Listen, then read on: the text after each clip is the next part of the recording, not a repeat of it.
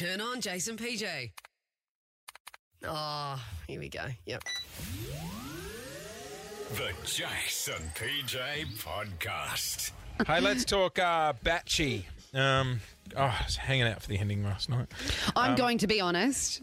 This season of The Bachelor is the one I've watched the least and been least invested in. Well, Now, I don't know if that's the state of the affairs and because we're in a pandemic this year, and I don't know, maybe that's just not what we're vibing, but... I think it's, mate, even the Block at the moment. Like, you know I'm a massive Block fan, but I just think with everything going on, like, it's hard to get into shows at the moment. But look, Batchy wrapped up last night. Lockie picked the girl he wants to spend his future with.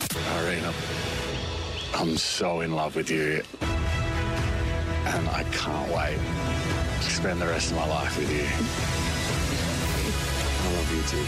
So everyone's favourite bit every season of The Bachelor is, of course, watching the first girl walk down and go, oh, this is it. This is where he does the chat, where he makes them think they're the chosen one. Then he does the butt. Last night he said goodbye to Bella.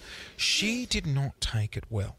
You told me you were in love with me. I am in love with you. Well, why not follow through with a relationship then? Can I leave? You've got to be so careful with the L-bomb, and I feel like they throw it out so easily on the show. Like, obviously, you do get strong feelings, but surely you know if you love one and not the other. And I feel so sorry for the girls because, you know, you put your heart on your sleeve when you're in this position. Sorry. What? We're up to season 45 of The Bachelor.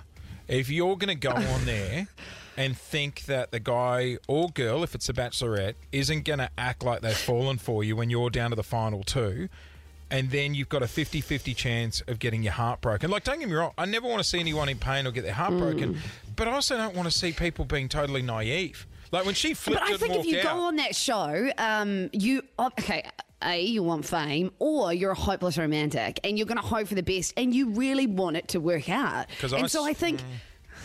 I said to Lou last night when she stormed off, I was like, dodged a bullet there.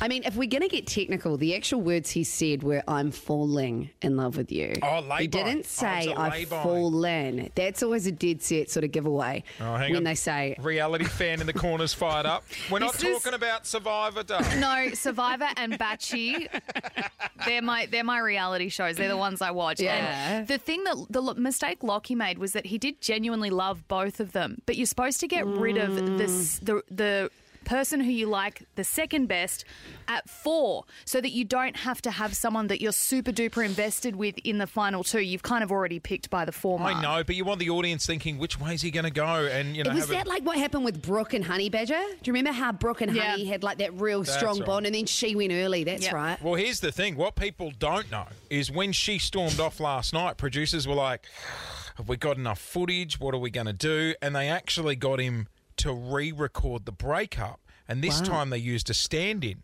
And guess what? I was available. Oh, God. Hey, baby. All right, let's do this. Tell me I've won.